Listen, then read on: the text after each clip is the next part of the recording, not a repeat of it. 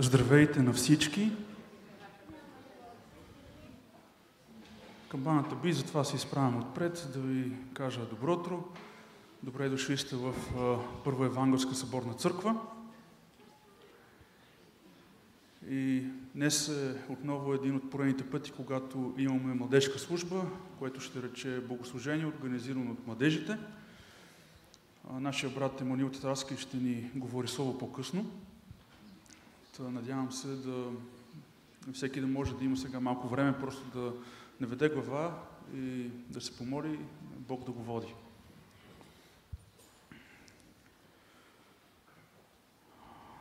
Татко Боже, благодарим Ти за това, че сега сме тук, живи и надявам се всички здрави.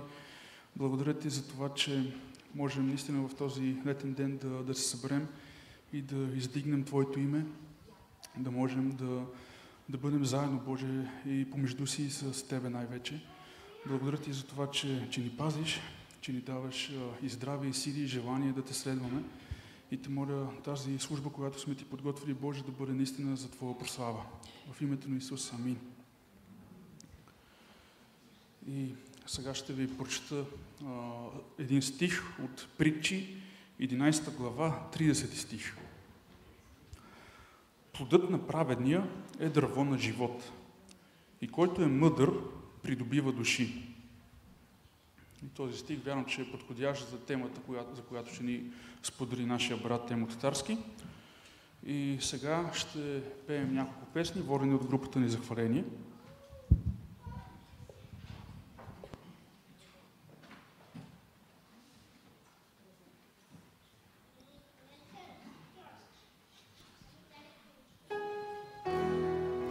Ще ви помоля, нека да се изправим.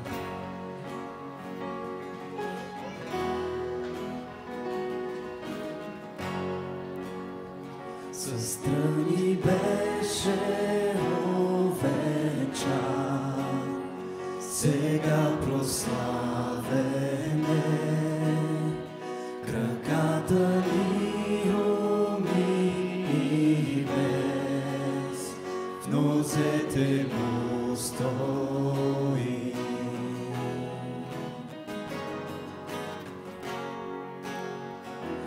Ое греха ни срама, сега велик е то, несъвършената любов за всички нас блести.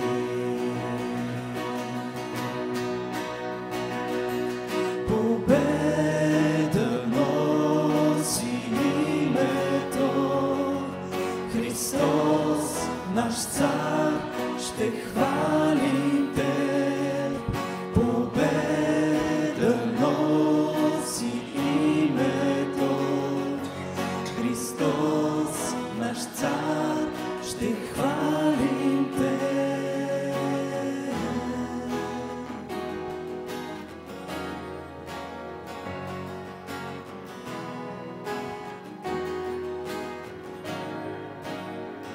Страхът отстъпва пред Христос, нашият мир е Той. На кръста сетен дъх пое, сега е жив в мен.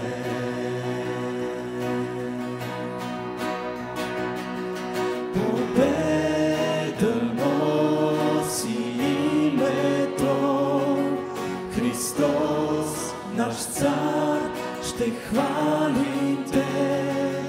Победа носи името Христос, наш цар, ще хвалим Теб.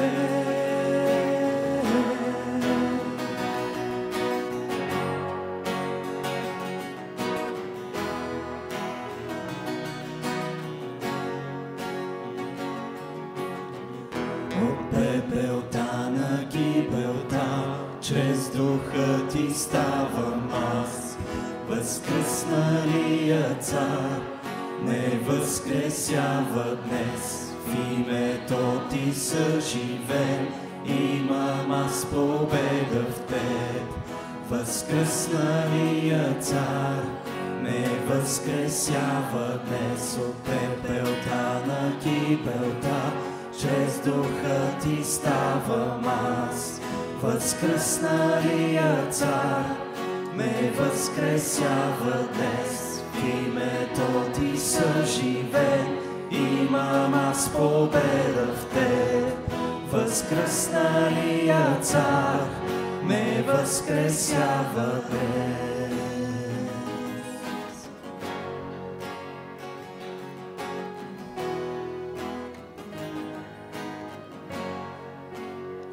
Заедия за 3 дни гроб, на празно пазен бе, не остана там Христос.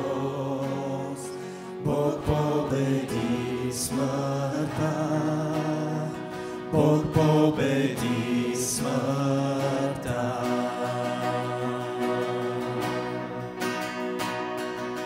Победа носи името Христос, наш цар, ще хвалим те.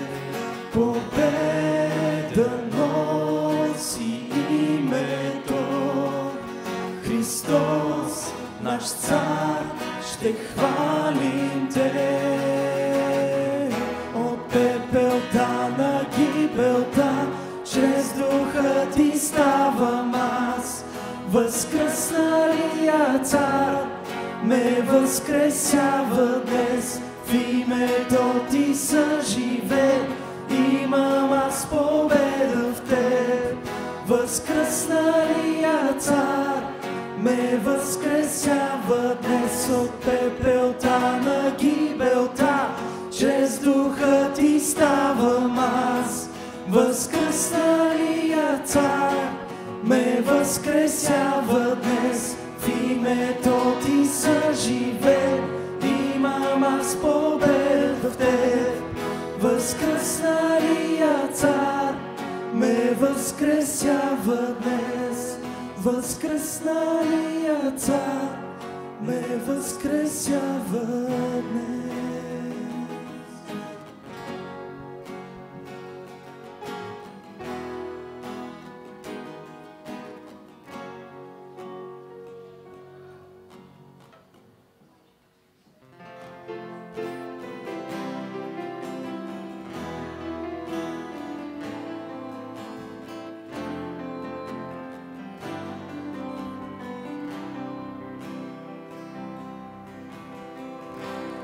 Ден след ден, нощ след нощ, по цялата земя те търси. А ти си бил на прага на моето сърце и просто чакал си ме да се върна. Неясно ти си чакал толкова с дълго ме, неясно ти за мене на кръста стана жертва.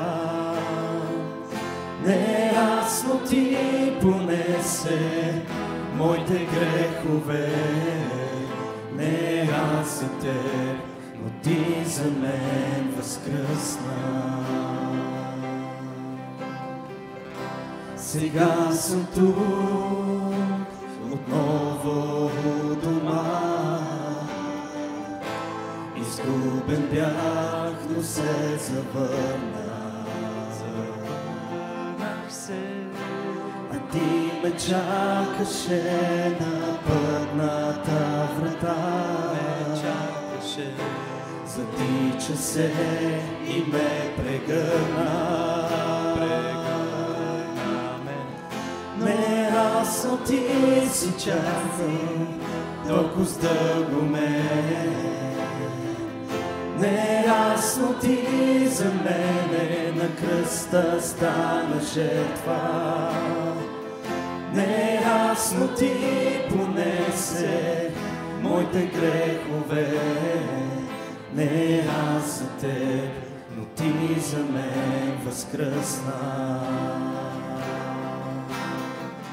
Не аз от ти си търсил толкова с дълго ме. Не аз от ти за мене на кръста стана жертва. Не аз от ти понесе моите грехове. Не аз за теб, но ти за мен възкръсна. Не аз за теб, но ти за мен възкръсна.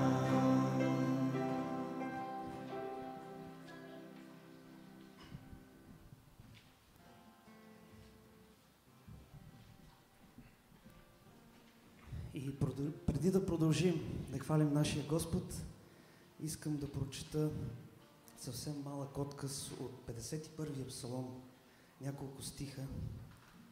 Сърце чисто сътвори в мене, Боже, и дух постоянен обновявай вътре в мен, да не ме отхвърлиш от присъствието си и нито отнеме от мене святия си дух. Много кратък отказ, но толкова съдържателен и толкова изпълнен всъщност с Божията благодат и благословение към нас. И сега нека да изпеем този отказ.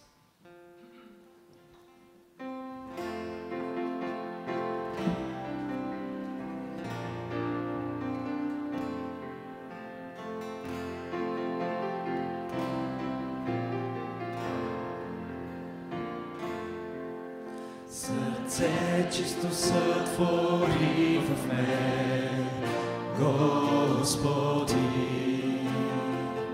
Постоянен дух обновявай в мен. Сърце чисто сътвори в мен, Господи. Постоянен дух обновявай в мен. Не ме отхвърляй ти от присъствието си и не отнемай святия си дух. Върни ми радостта на Твоето спасение. Постоянен дух обновявай в мен. Сърце чисто сътвори в мен, Господи.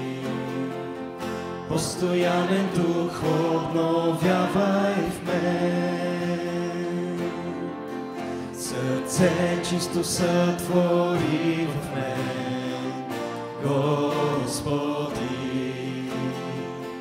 Постоянен дух обновявай в мен. Не ме отхвърляй ти от присъствието си и не отнемай святия си дух. Върни ми радостта на Твоето спасение. Постоянен дух обновявай в мен. Постоянен дух обновявай в мен.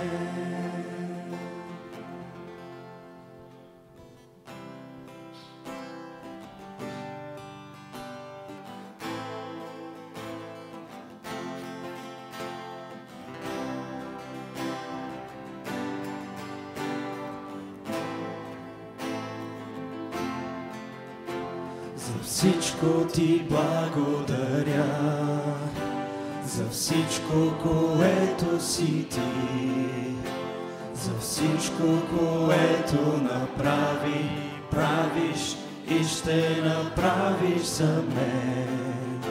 За всичко ти благодаря, за всичко, което си ти, за всичко, което правиш и ще направиш за мен.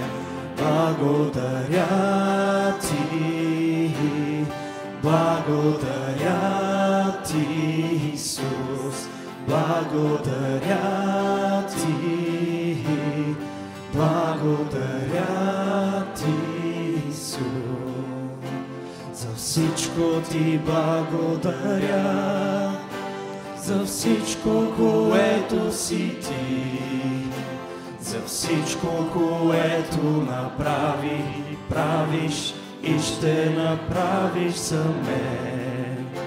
За всичко ти благодаря, за всичко, което си ти, за всичко, което правиш и ще направиш за мен. Благодаря ти, благодаря ти, Исус, благодаря ти, благодаря ти, Исус, благодаря ти, благодаря ти, Исус, благодаря ти, благодаря ти, Исус.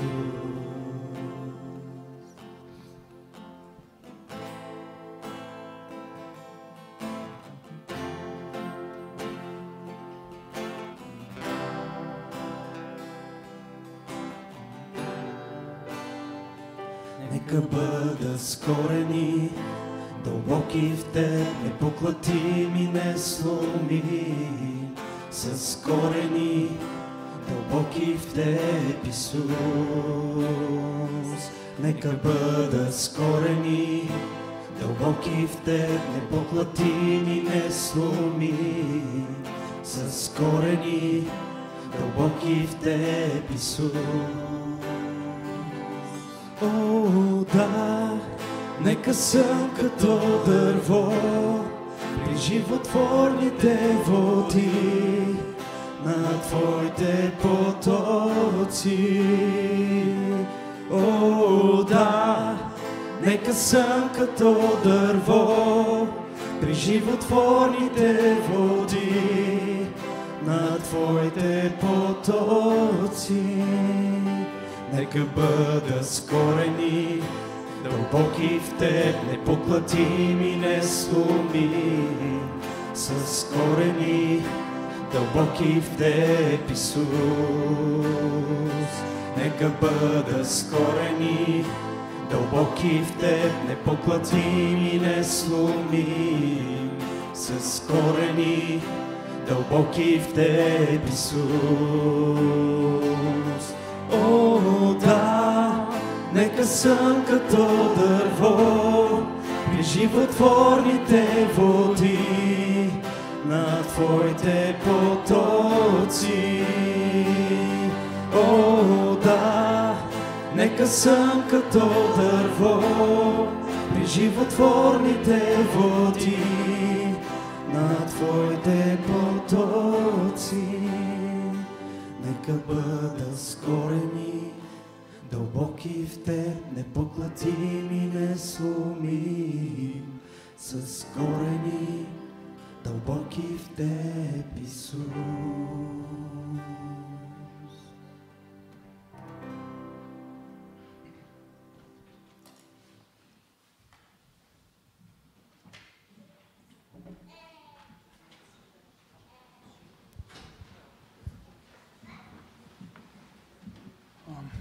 Преди да преминем към проповедта, която има за нас брат Емо Татарски, ще прочетем ответно псалома, върху който той ще ни говори днес. И това е псалом номер 1. Има го и като първи ответен прочит в евангелските песни. Също ще го имаме и на екрана, който няма възможност да чете от песнарките. Блажен онзи човек, който не ходи по съвета на нечестивите, и в пътя на грешните не стои, и в събранието на присмивателите не седи.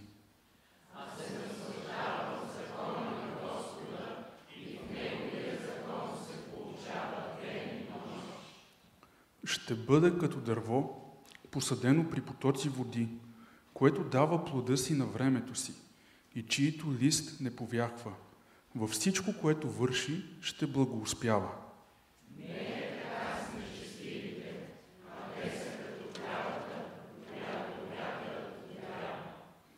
Затова нечестивите няма да устоят в съда, нито грешните в събора на праведните.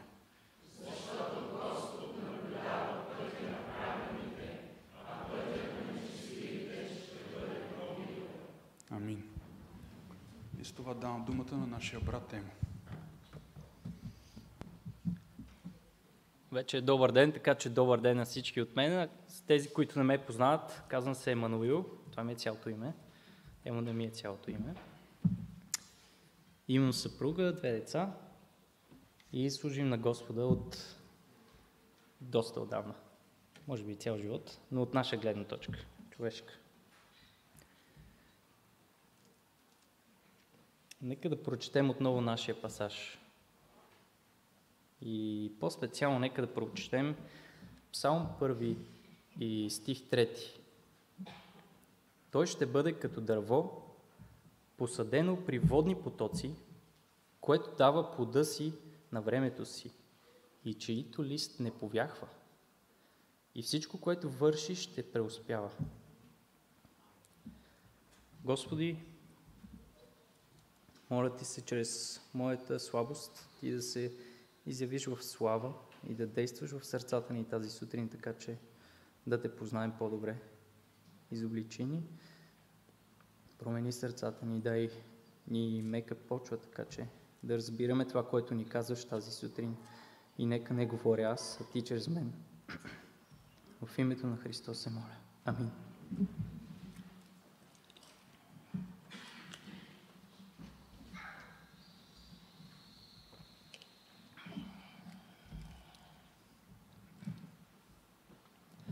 Ден в живота на едно дърво. Усещам аромата на почвата. Сякаш беше вчера, когато бях сантиметър над нея. И пак я усещам толкова близка. Водата в нея все така ме подкрепя и солите й ме изпълват с енергия. Вече имам 24 пръстена, но има ли значение? Преди 14 от тях някои от приятелите ми изчезнаха след съня. Дали и мен няма да ми има скоро? Надявам се, че където и да ни водят е по-приятно от тук. Ту има дъжд и вятър, ту има слънце. Понякога има и нещо бяло, което, когато дойде, ние заспиваме. Като одеяло е за всички ни. Пази ни топло, но и малко тежи. Помня, когато все още бях в Иданка, и ме надписаха и мен. Да, онези. Беше много болезнено. Използват малки, остри неща и дълбаят директно в теб. И от мястото започва да тече част от соковете. Често се случва никога това да не зарасне. Остава в белег. Успокоявам се, когато мине някой си скъса листенце 2 или понякога цяла дозина, че следващото слънце или след съня ще пораснат отново. Но дали съзнават какво ни причиняват? Само за момент може да бъде изцяло обезобразен онази част от лика ни. Пък и не само. Нали с листата също се храним? А казват, че без листа на нищо не приличаме. Но тогава защо ги взимат? Ами когато стана и онази буря, беше тъмно, мокро, шумно, вятъра беше страшен и силен, святкаше и гърмеше. Тогава изгубих няколко клони. Но сякаш някой направи почвата различна. Усещах различен вид стабилност. Бях сигурен в корените си. всичко премина. Тишина. Всеки от нас е уникален. Има си свои особености. Някои са по-високи, други по-ниски. Някои са по-тесни, други по-широки. Някои имат листа, нежни и големи. Други имат тънки и бодливи. Някои живеят нависоко в планината, други в града или просто някъде в равнината. А най-интересното е, че всеки е поставен на точното място за него. Сякаш този, който ни съди, знае точно какво прави, кой къде да постави. Появяват се и от бунтарите, които си мислят, че знаят по-добре. Започват да се катерят по теб и ти пият соковете. Започват да пренареждат редиците, сякаш не е трябвало да сме там, където сме. Някои от нас си губят сетивност и важни части на тялото от тези паразити. Но двата кръга в небето продължават да се редуват. Тъмното и светлото. Периодите с цвят и листа и периодите в сън редуват се. И сякаш знам, че дори когато старея и нямам вече толкова сили, пак ще мога да помогна на някой, да подкрепя, да не падне в бурята. И след това мисля, че няма да съм тук. Но това е малко страшно. Никой не харесва да говори за това. Никой не харесва да говори за това. Какво става, когато корените започват да качват по-малко количество вода нагоре или въобще спрат? Когато ли стана толкова малко, че дори и слънцето да грее с най-прекрасните лъчи, храната пак не стига. Мисля си, че има нещо повече. Няма как така да свърши. Ами тези блещукащи неща в небето, ами тези мъничките, които идват да се подсунят при нас, ами тези, които ни нараняват, кои са те? Какво става с тях? Какво правят? Не може всичко да е просто така. Трябва да има нещо повече. Изглежда, всяко нещо си има начало и край. И също изглежда, че нещо по-дълбоко, от най-дълбоко простиращите си корени, съществува и управлява. Казва кое семе къде да падне, кое семе да поникне, колко голямо да порасте, какви листа да има, за какво да служи на другите до него, защото всички ние имаме цел. Да, със сигурност има цел, с която сме тук.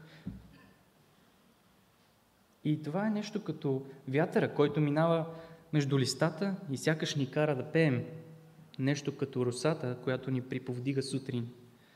Нещо, някой, който все още не разбираме.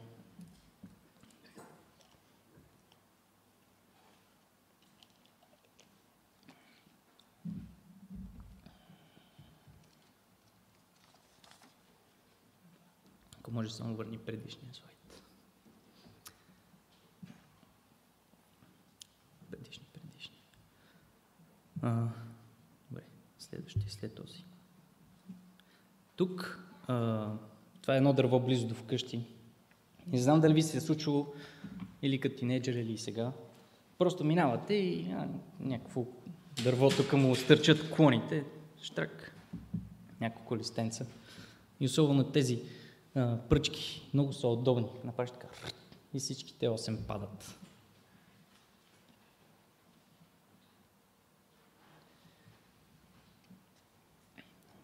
В тази кратка история, която споделих, може да се разбере, че живота на растението и по-точно това на дървото не е много по-различен от нашия. Раждаме се от семе, ставаме бебета, деца, юноши, тинейджери, зрели. Накрая се сбогуваме с тази земя и се срещаме със своя Създател. Физиологично имаме доста подобни неща. Тук може да видите някои елементи от дървото. Може да се види сърцевината, по която се виждат и пръстените. Не знам дали знаете, но през зимата те стават така ярки. През лятото, през пролета, когато дървото расте бързо, сякаш е бялата част. И след това има малък преходен период. И след това става зима, когато дървото заспива и трябва да се защитава от природата. И затова се образува тъмен кръг вътре. Някои дървета имат по-слаби изразени, но генерално всички имат и така се бележи за нас видно 1 година. Освен това има и лъчи. За съжаление не се вижда много добре, но те са напреки на тези пръстени и те дават стабилност на дървото. Дървото има вътрешна кора, под която има кожа. Точно като нашата. Айде, не точно, но пак е 2-3 клетки широка. И скъсаш ли я, все едно откриваш вътрешността и сърцевината на дървото. Вътрешната кора, която споменах преди малко, тя е като жива. Когато дървото фотосинтезира, по нея минават жизнените сокове, които се разпределят в дървото, така че то да се храни. И накрая, най-отвън, може да видите външната кора. Човека има 7 слоя или системи, както го приемате. Нервна, сърдечно-съдова, храносмилателна, ендокринна, опорно-двигателна, дихателна и така нататък. Когато е в началото на живота, човек единствено получава това, което има нужда. В корема на майката се говори в учебниците за това как се развива плода. Няма нищо казано за това как допринася или облаготворява живота на майката. След като се роди, човека продължава да получава това, от което има нужда, но вече има възможност и да съобщава за това, което се оказва изключително належащо да се снабди. Това са и първите форми на общуване. Не се разбира нищо, но нуждите са снабдени чрез този плач. А с голямото ни дете Марк сега преживяваме нещо като тинейджърство. Не само ни съобщава от какво има нужда и какво трябва да прави той, ама и на нас ни казва какво да правим. Някои етапи, които отбелязваме до момента, са нещо като развитие етапи. Може да се види, че човек тича, рисува, ходи до тоалетната сам, храни се сам. И въобще как едно малко дете се държи, говори, учи и яде, може да ни подскаже информация за неговото развитие. В ранното детство, времето, което обичайно се започва училище, настъпват няколко физиологични, емоционални промени, крайниците растат. Черепа и мозъка до 10 годишна възраст са пораснали почти с големината на възрастен. Отношението и мнението за храната, например, стават по-изразени. Това е момента, в който започва човек да слуша и да гледа мнението за предпочитания за храна не само от семействата, но и околните. Всички тези фактори би трябвало да повлияят на изборите на родителите за храна за децата. В това време в живота на детето сякаш то предоставя възможност родителите и хората, които се грижат за него, да го насърчават, да има добри хранителни навици, да вмъкнат нови храни, като се има предвид и мнението на детето. Родителите трябва да са модел за подражание, който децата често се случва да имитират. И като настъпи тинейджърската възраст, тогава те започват да правят повече и повече избори за храната, която приемат. И родителите би трябвало да ги насочат към подходящи и здравословни избори. Докато вече станат отделно семейство и решават сами за себе си и носят отговорност за своите решения. От духовна гледна точка, картината не е много по-различна. Както пише с едри букви Павел, ако искате си отворете заедно с мен да прочетем, В Коринтияни, 1 Коринтияни, 1 глава, 3 глава, 1 до 3 стих.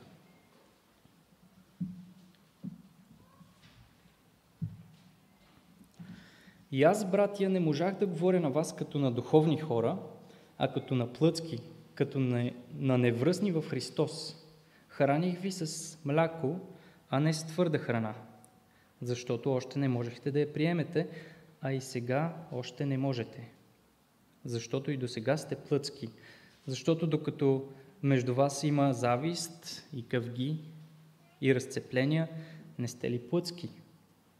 И не постъпвате ли по-човешки? Когато човек е новороден, той започва да яде мляко, точно като бебе. Дава му се информация, която е смляна и е готова за поглъщане и е лесно усвоима. С времето тя става каша, нещо върху което размишлява. Не е разбираемо веднага. Нужно е малко да се помисли и тогава ще разбере за какво става дума. Но това не означава, че тя може да е вредна. Храната и сега е важно да е здравословна. На по-късен етап, когато се развият подходящите инструменти, храната, която може да консумира човек, приема различна форма, размери, вкус. Човек вече има зъби и е необходимо да ги използва. Трябва да дъвче храната, преди да може да я глътне. Размишлява известно време, преди да направи своите заключения, преди да разбере поуката от Словото, от проповедта или от случващото му се в живота. През цялото време на израстване е важно да забележим нещо. Има кой да го води, да го напъства за храната. Някой, който да го води до зрялост. Има от кой да взима пример. Ние дали сме пример за бебетата, децата, юношите, тинейджърите, младите зрелостници? Пример ли сме за хората, които имат нужда от по-смляна храна? Хората, на които преди малко сме благовествали и са решили да приемат Христос в сърцето си. Откакто човек се научи да използва ръце и сам да слага храна в устата, той разучава света по този начин. Дали тази картинка ви е позната? Ами тази? Разликата между двете не е особено голяма. Човек поднася неща към устата. Иска да ги опита, да разбере какви са. Но всъщност, каква е разликата? Единият предмет е ядлив, а другия не. Дали ще спре само да дъвче пластмасата? Надали. Освен това, той има нужда да го прави и заради никнещите зъби, защото го сърбат венците и така нататък. Дали обаче точно тази играчка е най-доброто? Следите ли ми мисълта? Не можем на всички да даваме една и съща храна и да очакваме, че всичко ще е наред. А миналата седмица чавдари и благовест поделяха за нуждите за служение. Ето ви служение. Хранете младите. Да ги учим на това, което е добрата храна. Да бъдем пример. А освен това, е важно и ние да се храним. Вие закусихте ли? Или може би сте хората от тези, които са само на кафенце сутрин. От духовна гледна точка, едно от най-здравословните неща, които можете да направите сутрин, е да вземете най-голямата доза калории възможно. Да, това включва здраво дъвчене. Молитва, четене от Словото, размишление, молитва. Без молитва Христос не е започвал и приключвал деня си. И да, Той е нашия пример за подражание. Той е бил човек като нас и го е направил. Оставил е своя пример. И мога да я кажа, че от хранителния ни живот ще зависят много от решенията, които взимаме. Важните решения. Не е какво да си облека за вечеринката или да си взема ли чедър днес или не, защото синоптик малко ме обърква. Например, ще ходя ли на църква или не? Ще се моля ли заедно с децата вкъщи? Ще прочита ли Библията? Поне веднъж, както съм си обещал. Ще посветя ли живота си на Бог? Тази седмица, като се срещах с няколко приятели, Бог ми помогна да видя какво е тъжно положението на безцелните хора духовно. Приказките не се издигат на теми над небето, което виждаме. Не минават тривиалното, не минават по-далеч от какво ще свърша в близкото бъдеще, така че да си улесня живота на старини. Какво ще оставя за хората след мен материално? Къща, кола, дългове. Ето, виж, това и това направих. Ние обаче имаме цел. Нашето съкровище трябва да е на небето, в Божието царство. Защото където е съкровището ти, там ще бъде и сърцето ти. Нека да прочетем пасажа от Матей, в който е записано това. Матей 6 глава, 19 до 21 стих. Отворете с мен.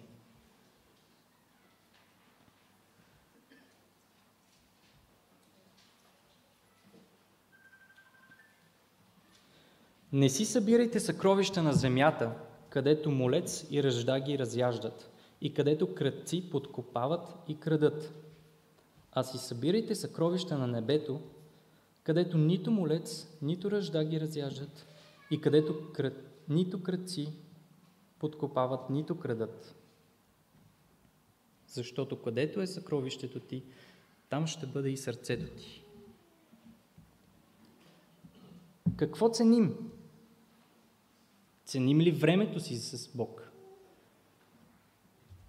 Влагаме ли ежеминутна вноска, за да получим Божия лихва? Инвестираме ли във вечно съкровище? Времето е нещо, с което разполагаме само ние и определяме какво да го правим. И така, нахранили сме се. Какво следва от тук натам? Нека да прочетем един призив от Галатяни, 6 глава.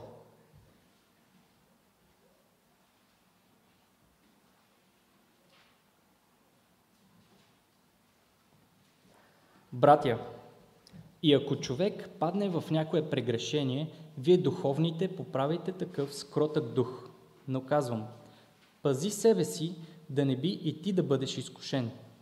Носете си товара един на друг и така ще изпълните Христовия закон. Защото ако някой мисли себе си за нещо, а не е нищо, той мами себе си. Но нека всеки изпитва своята работа и тогава ще може да се хвали само със себе си, а не с други го. Защото всеки ще носи своя си товар. А този, който се получава в Божието Слово, нека прави участник във всичките си блага, онзи, който го учи. Не се лъжете. Бог не е за подиграване, понеже каквото посее човек, това и ще пожъне. Защото който сее за плътта си, от плътта си ще пожъне тление, а който сее за духа, от духа ще пожъне вечен живот. Нека не ни дотяга да вършим добро, защото ако не се уморяваме своевременно, ще пожънем. И така, като имаме случай, нека правим добро на всички, а най-вече на своите по вяра. Вижте с колко едри букви ви писах със собствената си ръка. И нека да не забравяме, че Бог ни е връчил инструменти в ръцете, с които разполагаме.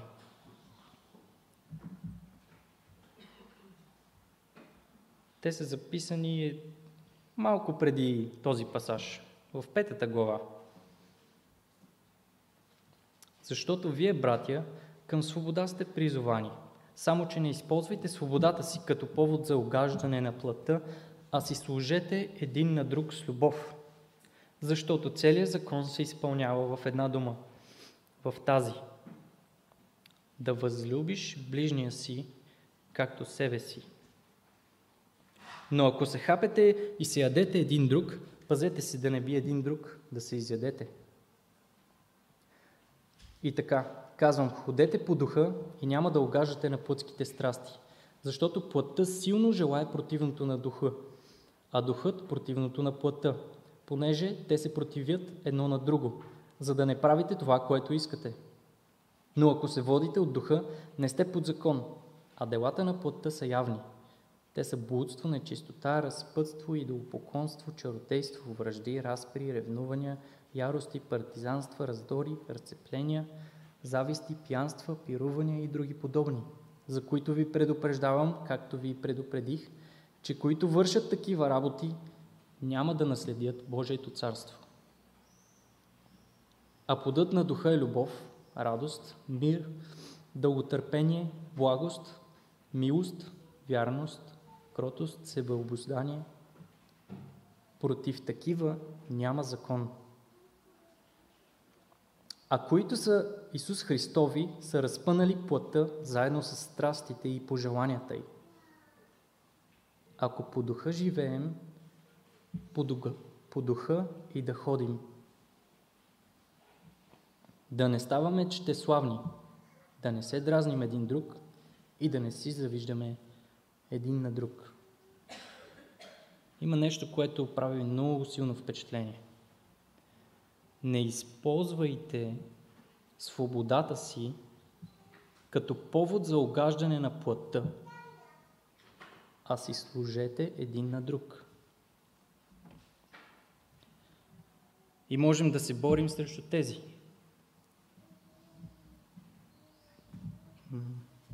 Давай нататък.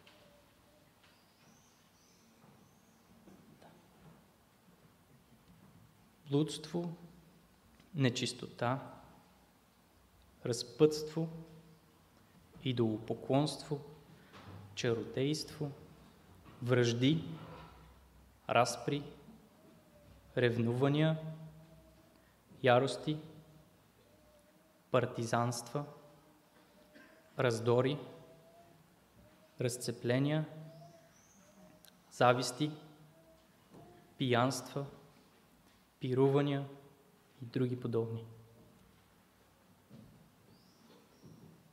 Можем да приемем тези, против които няма закон. Любов, радост, мир, дълготърпение, благост, милост, вярност, кротост, себеобуздание.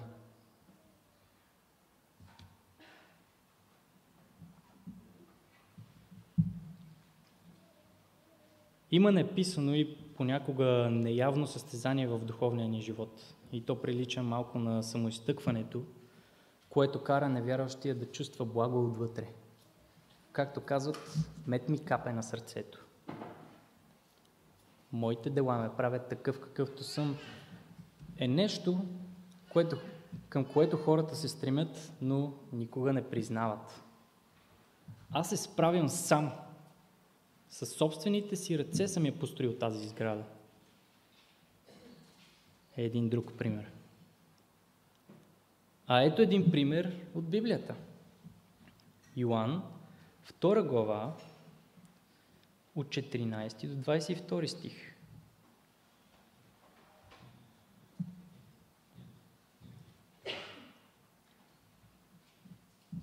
И намери в храма продавачите на волове, овце и гълъби и тези, които седяха и разменяха пари, и като направи бич от върви,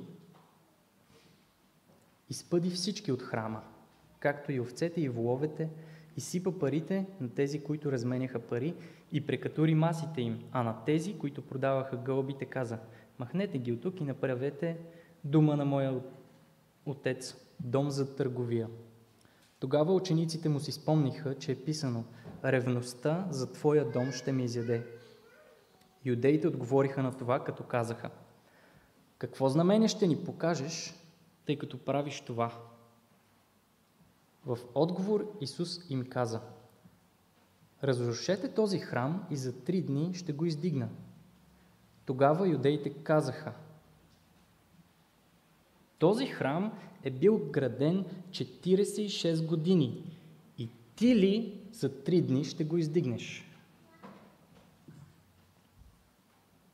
Но той говореше за храма на тялото си.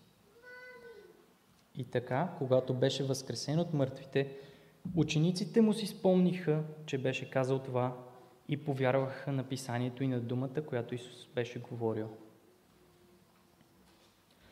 Разликата е очевидна. С какво се хвалим, наистина? С нещо, което сме направили? Как само предизвикваме Бог? Случва се точно да сме хората с това изявление. Аз цял живот се грижа за това човече и сега като е тинейджър, ти, Боже, ли ще ми кажеш как да го гледам? Или няма ли най-после да ми кажеш как да го гледам този човек?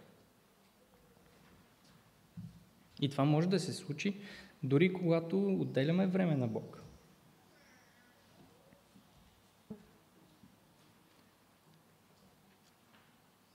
Ето едно библейско състезание. Римляни 12:10. Горещо се обичайте един друг с братска обич. Изпреварвайте се да си отдавате почит един на друг. Думата изпреварвайте тук е буквално да бъдеш първи, да поведеш. Да си първи в това да отдадеш почит. Не да чакаш другия да дойде при тебе и да му върнеш услугата.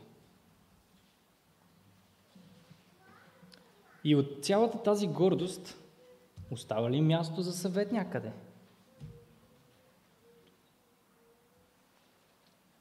Ето няколко пасажи, свързани с съветничеството, защото сме хора, които се грижат за ближния си и искаме да помогнем с каквото можем. Слушай съвет и приеми наставление, за да станеш мъдър в края си. Пътят на безумния е прав в собствените му очи, но който е мъдър, слуша съвети. Страхът от Господа е начало на познанието, а безумните презират мъдрост и наставление. И трите пасажа са от притчи. Първият пасаж е от притчи 19:20 и можем да го приемем като принцип, който да имаме за цял живот. Слушай съвет и приеми наставление, за да станеш мъдър в края си. Втория пасаж го споделих в случай, че се окажеш или се окажа в ситуацията на хвалящия се. И винаги ще изглежда, че съм прав, но трябва да слушам съвети. Според този стих да си отворя ушите. И също 2 Коринтияни 10:17. Който се хвали, с Господа да се хвали. Какво означава това малко по-ясно? Може да прочетем в Еремия. 9 глава, 23 и 24 стих. Така казва Господ: мъдрият да не се хвали с мъдростта си и силният да не се хвали с силата си. Богатият да не се хвали с богатството си. А който се хвали, нека се хвали с това, че разбира и познава мен, че аз съм Господ, който върша милост, правосъдие и правда на земята, понеже в това имам благоволение, заявява Господ. Третия пасаж е съвет, който можем да дадем на тези, които дават съвет. Имайте предвид, че съществуват такива хора, презиращи мъдрост. Както пише тук в Притчи 1:7. Страхът от Господа е начало на познанието, а безумните презират мъдрост и наставление. Просто не се обиждайте, когато някой погледне на съвета ви с погнуса. Но дадете ли съвет на мъдрия? Ето един четвърти пасаж. Притчи 9:9. Давай съвет на мъдрия и той ще стане още по-мъдър. Учи праведния и той ще увеличи знания. той ще стане още по-мъдър.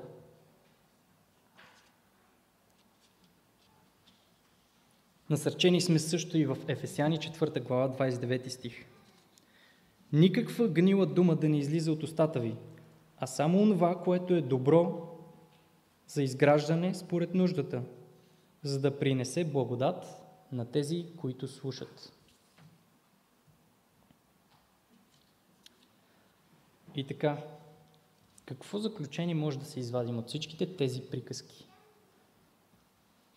Живота е разделен на етапи. Бебешки, детински, юношески, тинейджърски, етап на зрялост. По време на този живот и тези етапи е необходима храна. Като сме бебета, имаме нужда от мляко. Като сме деца, малко по-различни храни, като каша, например.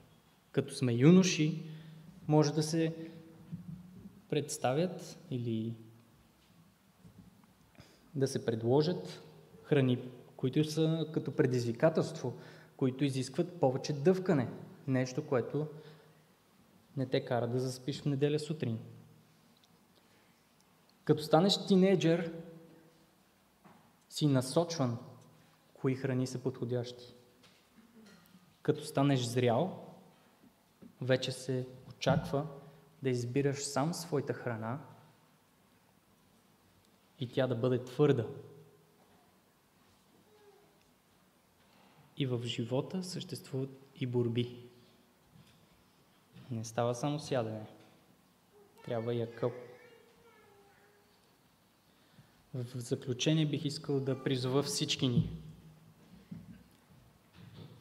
В живота си, в различните етапи, нека да търсим Божията воля, Божието водителство, защото Той знае какво е най-добре за нас и за околните.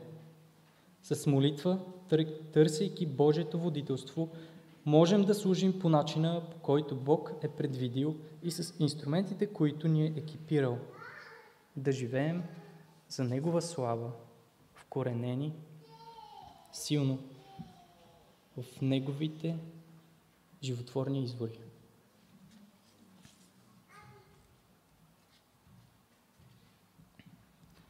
Господи, моля Ти се тези думи да не бъдат просто вятър за ушите ни, ами призив да се подчиним по Твоята воля, да искаме да Те следваме все още повече, да растем от живата вода, която Ти си ни дал. Нека тя да бъде разпиляна сред хората, които не Те познават. Молиме Те да бъдем пример за Твоя слава и когато ни видят да кажат: искам да следвам Христос. Кой Ти даде тази жива вода? Моля Ти се, Господи, дай ни да Те познаваме повече, за да Те прославим. В името на Христос. Амин.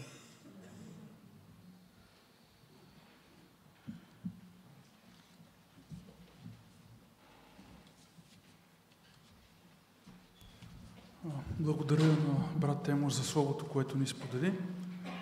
Сега е време за нашите съобщения.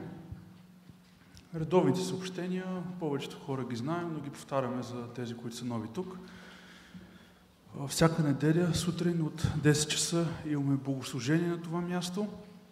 Вечер все още нямаме заради пандемията.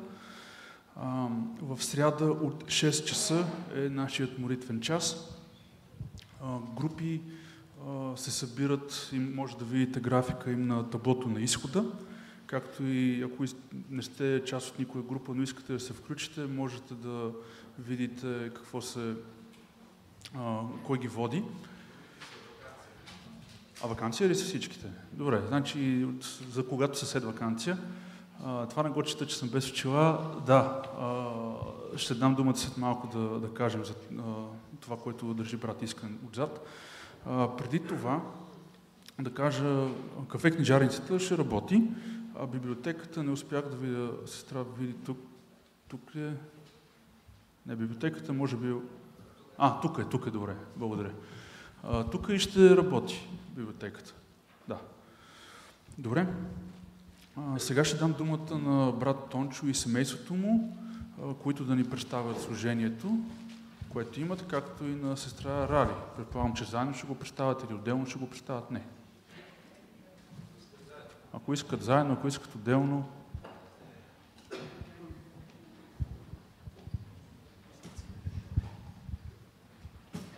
Добро утро, ние ще изпразним църквата, ще се прехвърлим тук отпред.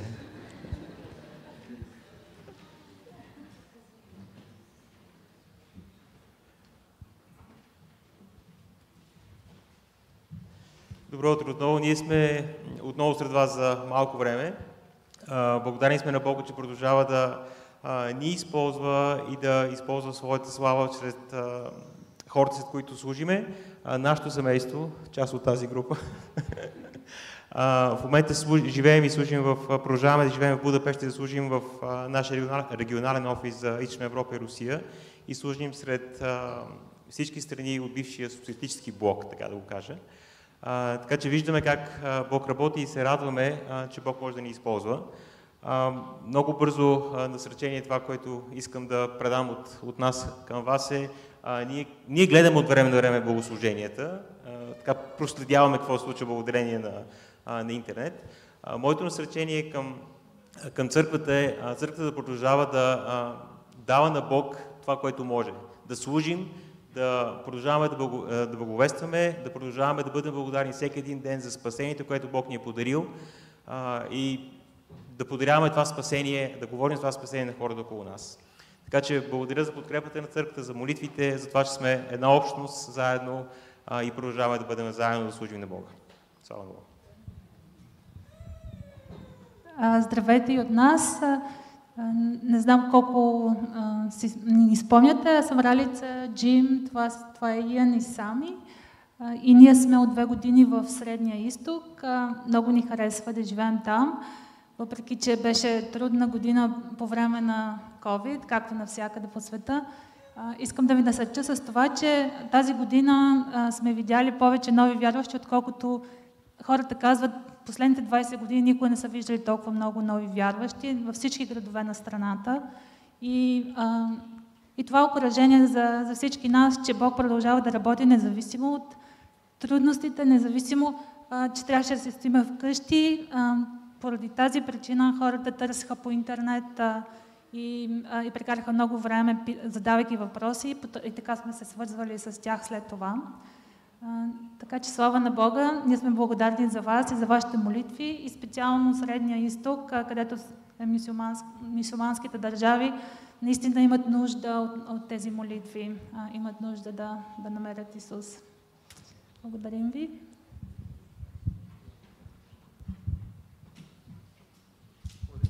Благодаря, че споделихте. Много се радваме за това служение, което имате в другите държави. Сега ще дам думата на пастор Благовест Николов да ни сподели една нужда, която той вече беше споделил миналата неделя.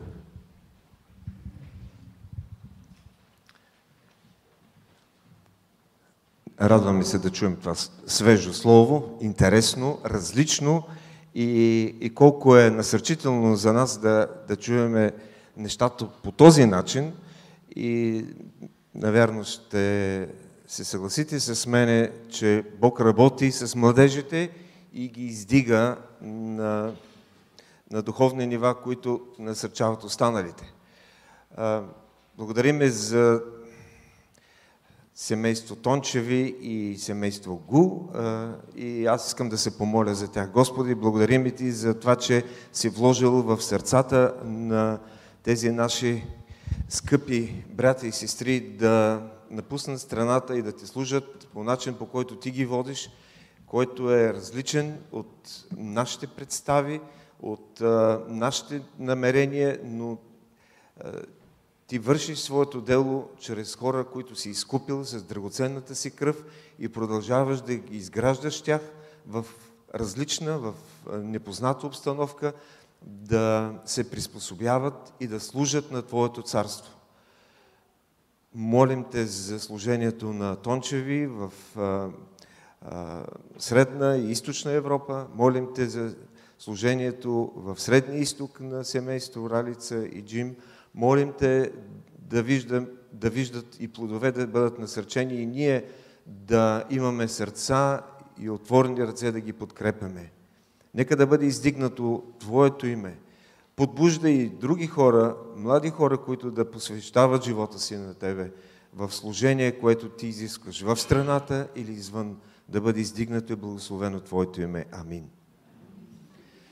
Сега искам да кажа две думи за нещо не много духовно. Вие знаете, че тоалетните на един човек, на едно семейство или на една общност изразяват културата.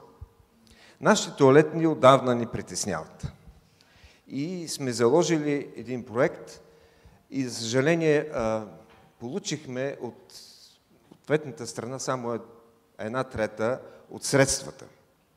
Тоест, моят призив на ръководството също така е да през следващите 2 или 3 недели да намерим начин да подпомогнем изграждането на нови тоалетни, премахването на старите, обновяването и една допълнителна за хора с неравностойно положение, което е много ценно. Така че не ни достигат средствата, затова сме поставили в края една касичка, която ще стои още 2-3 недели и днес, ако някой, освен дискуса, желая да постави своята лепта, ще бъде свободен да го направи.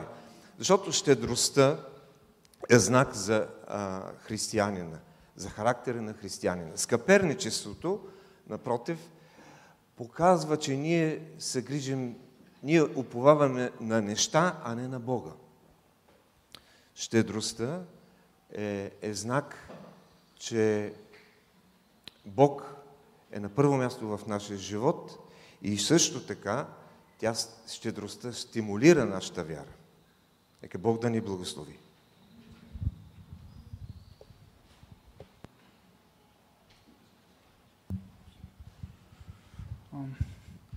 И сега ще изпеем заедно една песен Велики Боже, която, ако не се лъжа, беше номер 18 в песнарките. Има я на екрана.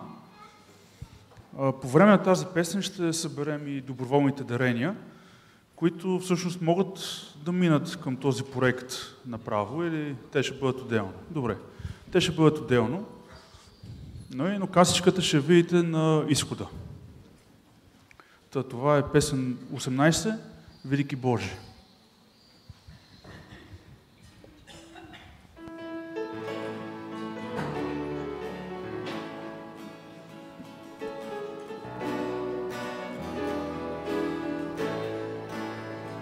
Велики Боже, гледам световете, създадени от Твоята ръка, и чудните творения, които и с мъдрост управляваш всяко край.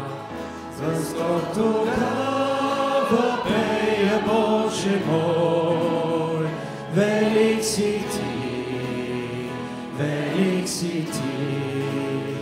Защо тогава пея, Боже мой, велик си Ти, велик си Ти. Що вдигна поглед към простора звезде, с безбройните небесни светила, и денем видя слънчев лъч чудесен, напред разливаш ярка светлина. Възторг тогава пея, Боже мой, велик си Ти, велик си Ти. С възторг тогава пея, Боже мой, велик си Ти, велик си Ти. Когато в Словото си аз прочитам за Твоите велики чудеса и как народа свой си ръководил, наказвал, но и любил всякога. С възторг тогава пея, Боже мой, велик си Ти, велик си Ти.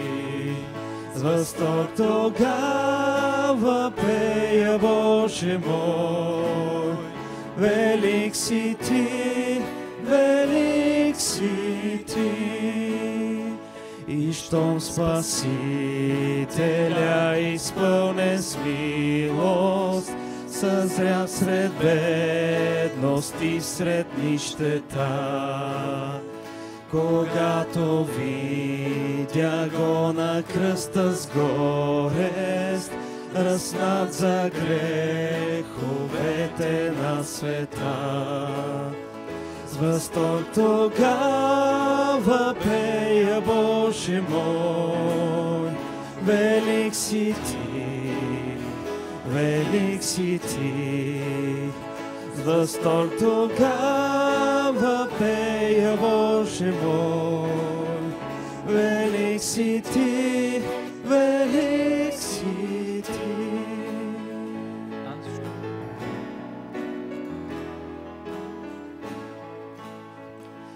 Щом Христос в славата си дойде, за да ме вземе с Него у дома, смирено там ще падна на колене пред святото лице на Господа. С възторг тогава пея, Боже мой, велик си Ти, велик си Ти. С възторг тогава пея, Боже мой, велик си Ти, велик си Ти.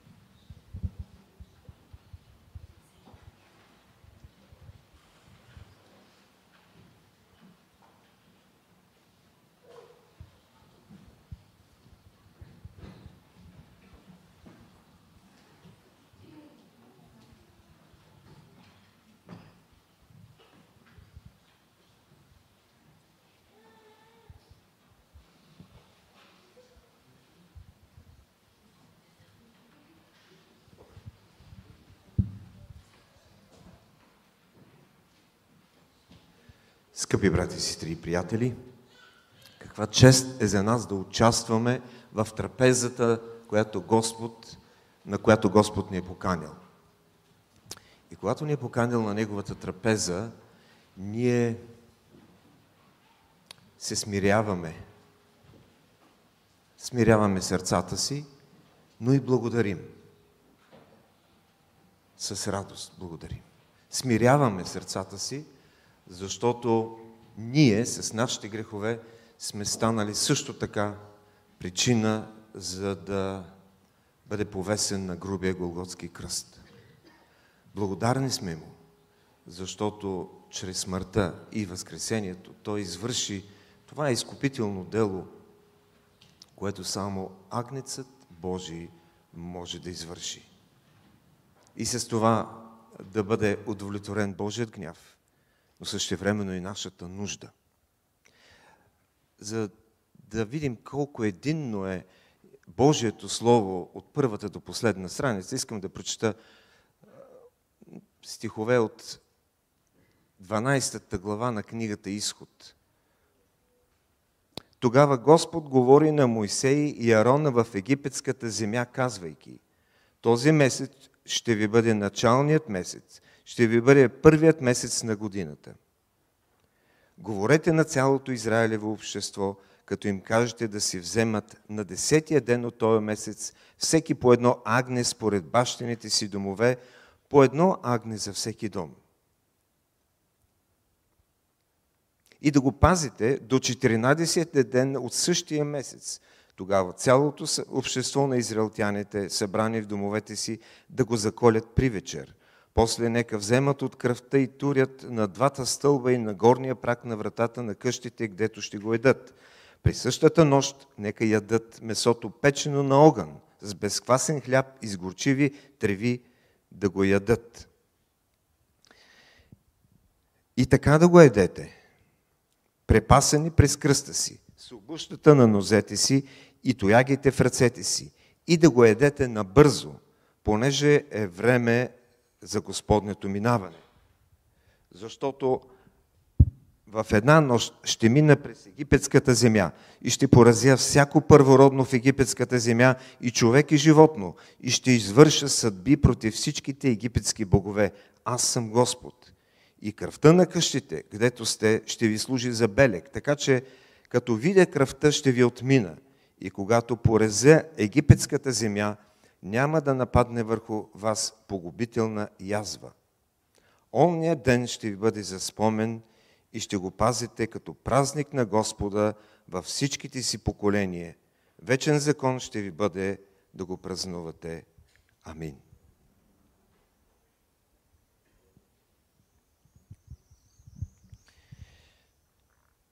Бих искал да споделя 3 неща, които са толкова важни от този отказ от 12 глава на книгата Изход, когато се извършваше съдба над Египет и същевременно извеждане и освобождение на Израел. От първи стих разбираме, че Пасхата става новото начало на Божият народ. Господ съветва, от тук нататък вашето летоброене е различно. До сега се ръководихте от египетските граждански закони и съобразявахте летоброението си. Сега от тук нататък вашето летоброение е от деня, в който ви извеждам. От 14-тия ден на този месец, който ще бъде първи месец. Изкуплението представлява първата стъпка за истинския живот, който Той ни дава. И не е случайно, че с Христос започва ново летоброение, в което ние се намираме и до днес. И това свидетелства за благодата, която ни се разкрива. И в тази нова ера благодата се предлага свободно.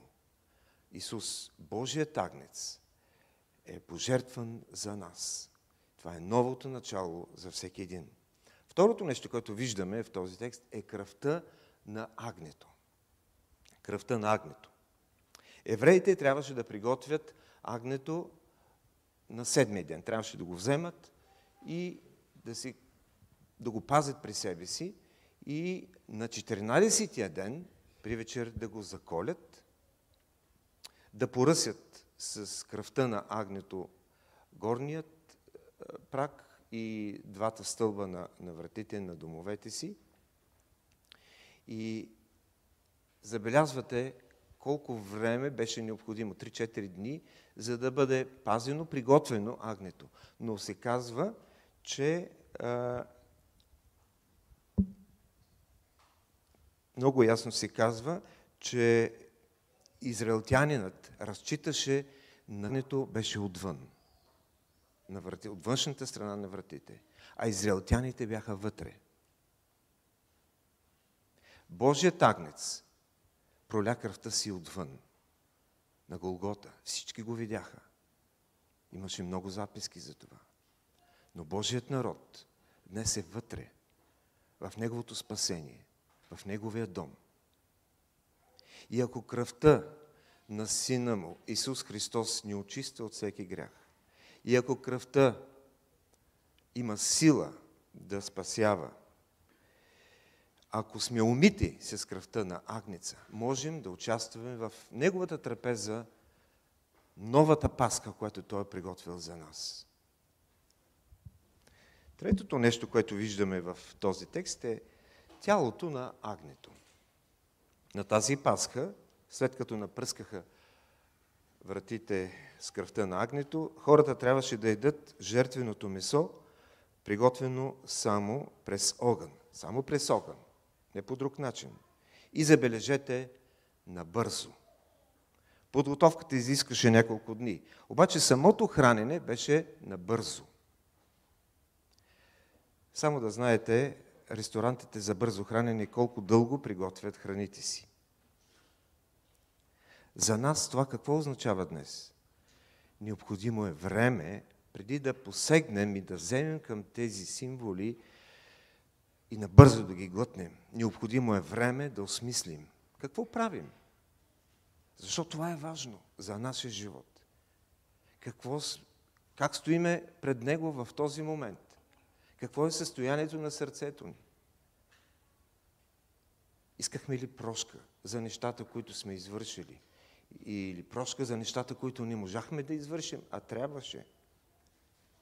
Осмисляме ли цената на това велико спасение? Помолихме ли Господ да ни освободи от суетата, от светщината, от преходното? Искаме ли в този момент да препосветиме себе си, да ни води по новия и живия път? Колко е важно! Израел беше спасен чрез кръвта, но се нахрани с тялото на агнето. Затова Исус каза, това е моето тяло, което за вас се преломява. Вземете и яще.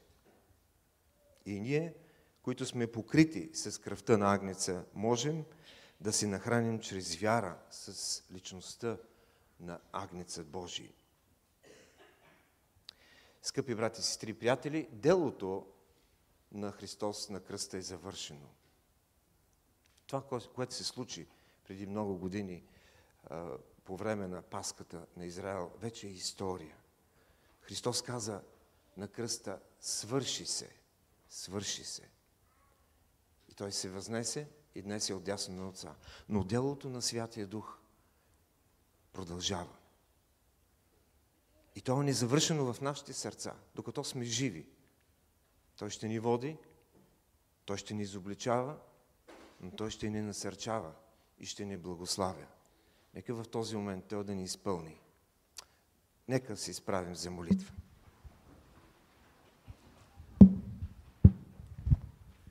Господи, благодариме Ти за това, че Ти си се погрижил за всичко в нашия живот.